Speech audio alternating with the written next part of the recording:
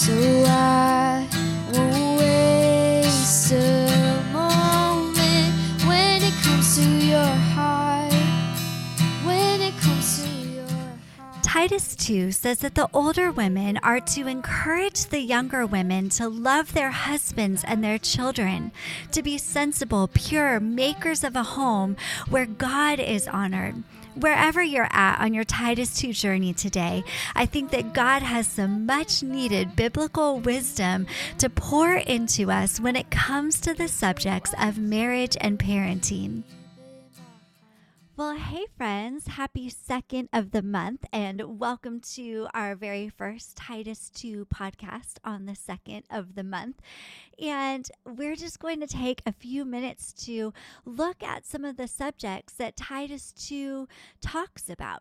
And I do just want to take a minute to encourage you that even if this is not a season of life or an area of life that seems to pertain to you, I want to encourage you to continue to listen, to continue to tune in, whether you're married or not, whether you have kids or not, because of a couple of reasons. First of all, you have no idea what God will do in the next season or the next few years of your life. But second of all, you have no idea who God might want to speak to through you and through what we talk about in this place. And I love reading about and studying about and listening about subjects that don't necessarily pertain to me, because God never fails to bring someone into my life who wants to counsel with me or talk with me about exactly the subjects that I just read. And so I just want to encourage you,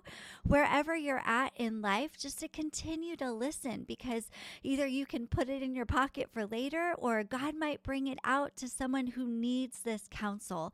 And so just keep listening, and who knows what we'll learn. And, like I said in the intro, Titus 2 encourages the older women to encourage the younger women to love their husbands and to love their children. And the great thing about that verse is that I'm not classifying any of us, including myself, but we're all older than someone and we are all younger than someone. And I love the way that God ties these relationships together. It's that iron sharpening iron fellowship of God's people, just learning and growing and learning to love together. And so I was praying about what God would want to say through our first Titus 2 podcast. And the phrase kept coming to my heart: bring them to Jesus. Bring them to Jesus. And we recently, if you're reading in the 1-Year Bible, we were recently in Matthew chapter 19, and it talks about these parents who brought their children to Jesus to lay his hands on them with prayer. And we could talk another day about the disciples rebuking them and Jesus rebuking the disciples. But bottom line is that these parents recognized a need in their kids to be prayed over by Jesus. They recognized a power that Jesus had that they knew would be a blessing to their lives of their kids. And I was thinking about this, and I remember when my kids were little and I took them to swimming lessons, and we were in Paris, Texas, and it was a adorable little indoor pool. And I think Haley was 4 and Jonathan was 2 and Aaliyah was probably too little. Now my kids are all big. They're 21, 19, and 17. But when they were tiny, I took them to the local pool for swimming lessons. And I remember the teacher turning to look at us parents, and she said, "Before I teach your kids how to swim, I want to teach you how to teach them to swim, because I'm going to teach them to swim to the wall." And she went on to tell us about stories that she had heard about kids who would drown in the pool right next to the wall because they were frantically looking for their parents and they couldn't find them. And so they could have just reached out and grabbed a hold of their wall, but instead they were looking for their parents. And she said, "Do not teach your kids to swim to you. Teach them to swim to the wall, because the wall will always be visible. The wall will always be present. The wall will always be around them, even when they can't find you. And I kept thinking about that as I was praying over this podcast because, I think as parents, we want our kids to learn to run to us, to learn to swim to us. But the problem with that is that we're human. We're fragile. Sometimes we might not be around. Whether it's just death or momentary separation, we unfortunately might not always be there for our kids to run to.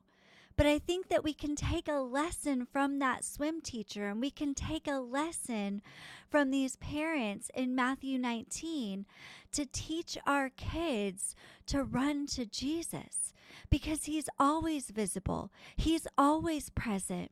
He's always right there. He always has the wisdom that they need.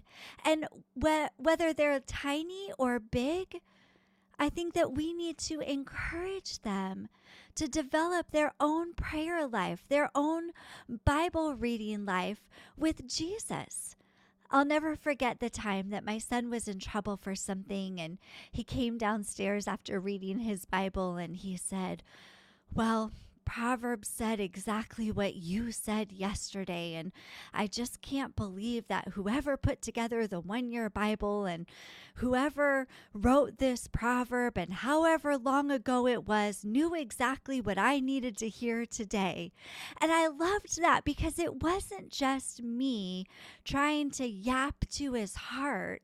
It was the living, breathing, powerful word of God that was speaking right to him.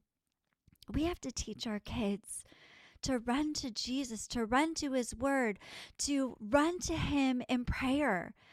And parents, in order to do that, we have to be those who are running to Jesus. See, these parents brought their kids to Jesus to have him lay their hands on them, because they had had their own encounters with Jesus. Whether he had laid his hands on them or whether they had just heard of his power or witnessed one of his miracles, they had seen and recognized a power in Jesus in themselves that they knew would change the life of their kids, because they had seen Jesus change their own lives. See, this starts with us. It starts with us running to Jesus for his wisdom, for his power in parenting, in marriage, in prayer, running to Jesus, knowing that if we can just access him through the power of prayer, through the power of the Word of God, that we can be changed, and that power of the Holy Spirit in him can change the life of our kids and the life of our families. It starts with us running to Jesus in our own quiet time, in our own prayer time. And I want to encourage you to be a reader and a studier of the season that you're in. There's a couple of good books about this that were on my heart as I was getting ready for this podcast. And so Stormy O'Martian has a few books that I have just loved. She has The Power of a Praying Wife and The Power of a Praying Parent. And as I was looking up these titles, I realized that she also has a book called The Power of Praying for Your Adult Children, which I have not read, but I will definitely read. And I want to encourage you to grab those books, because they're short little prayers that we can pray over our kids and over our husbands and over our spouses. And they're short little prayers and verses that we can grab a hold of, that we can run to in moments of need, And we can teach our kids to run to in moments of need as well. And I encourage you to be a reader and a studier, even if it's just 5 minutes a day. I recognized really quick when I got married and when I had kids that I absolutely would not be a reader any longer if I waited to have the time to read an entire chapter or two. And so I had learned from a book that I was reading to read for 5 minutes a day, to aim for that. It's about 2 pages. And I would crawl into bed and I would be so tired. And I would open up that book and I would try to read 2 pages. And some nights, I'll be honest, I had to read the 2 pages that I read the night before because I didn't remember anything that they said. But you will get through so many more books for the season of life that you're in if you aim to read 2 pages a day than if you wait until you have time to read multiple chapters. Run to Jesus, run to the power and the wisdom that He has given to others so that we will have power and wisdom to give to our families as well. Run to Jesus. And bringing our kids to Jesus also applies to our marriages. I love the example that I got from my parents. Every single night, they would gather us together, no matter how late, no matter how tired, no matter how chaotic the night was, and we would just pray together really quickly for the night, for the day, for the next day. And, it would take 5 to 10 minutes. And some nights it seemed like we were too tired and it was just too much. And yet we did it anyway. And early on in our marriage, Jason and I started that as well. We started praying together long before we had kids. We would pray for each other. We would pray for the season of life that we were in, pray for the difficulties, learning to run to Jesus on behalf of each other, learning to bring each other before the throne room of God. And then once we had kids, when they were so tiny, we would pray with them. And it was hilarious days because, every kid wants to avoid going to bed. And so it turned my kids into prayer warriors. I mean, they prayed for every stuffed animal and every sick person and every cartoon show just because they knew that once they said amen, it was bedtime. But even in that, it was God teaching them to be prayer warriors. It was God teaching them to bring people to Jesus, to the altar. And then we started something as well where after we would have group prayer, we would gather together with each kid individually from the tiniest age, and we would say, what can we pray for you about?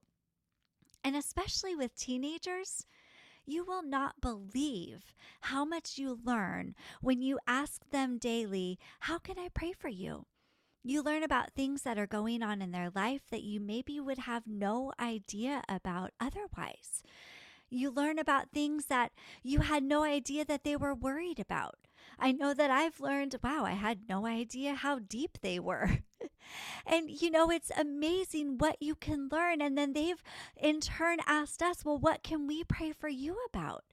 And it's amazing with teenagers how it kind of takes away any hormonal animosity that might be filling the room at the time, because you're learning to bring each other to Jesus. And, when we would ask them that when they were little, it would be darling things like, pray that you give me ice cream tomorrow, or pray that I get to watch a TV show. And it was just so cute, but you dug through the tiny little things in order to get through the deeper, serious things. And more than that, it was building a habit of bringing our kids to Jesus. And it's so beautiful to be able to then do that in marriage as well, to bring each other before the throne of God. Because whether you're upset, whether you're tired, whether you're weary, or maybe you don't understand exactly how serious that conversation was, or that worry was, or that idea was, as soon as we bring each other to the throne of God, in prayer for Jesus to pray over us, for Jesus to lay his hands upon us, everything changes. And the beautiful thing about this is that if you're married and you have kids, it frees you up to be from being so consumed with your kids to having the freedom to be a spouse.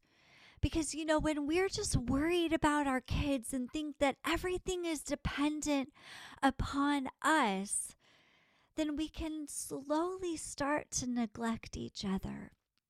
But if we take those same worries and those same fears and those same concerns and united together, we bring those fears and worries and concerns to Jesus, then it unites us instead of divides us. It causes us to be joined together instead of neglecting each other. And so I don't know what season of life that you're in. I don't know how old your kids are, how young your kids are. Maybe you don't have kids. I don't know how long you've been married, how short you've been married, or if you're married. But regardless of what state of life you're in, we have all that we need if we will just run to Jesus. If whatever problem it is with a niece, a nephew, a person that you're mentoring, someone that you know, someone that you work with, someone that you go to school with, we have such a gift from God to just be able to bring the situation to Jesus, to our intercessor, the one that the Bible tells us ever lives, to have intercession on our behalf. Isn't that wild?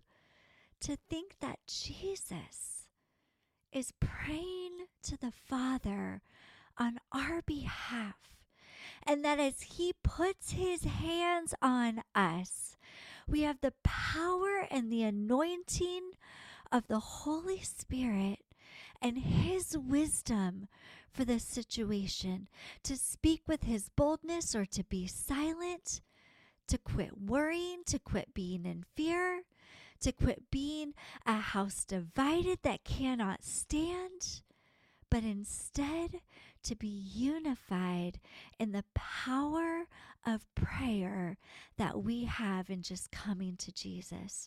And so I'm praying for you, precious one, that God will be the answer to all that you need in whatever it is that you need to bring to him today. Thanks for listening and tuning in to the Growing in the Sun podcast. Don't miss out, subscribe, and I'll see you here next time. Let your words burn deep in my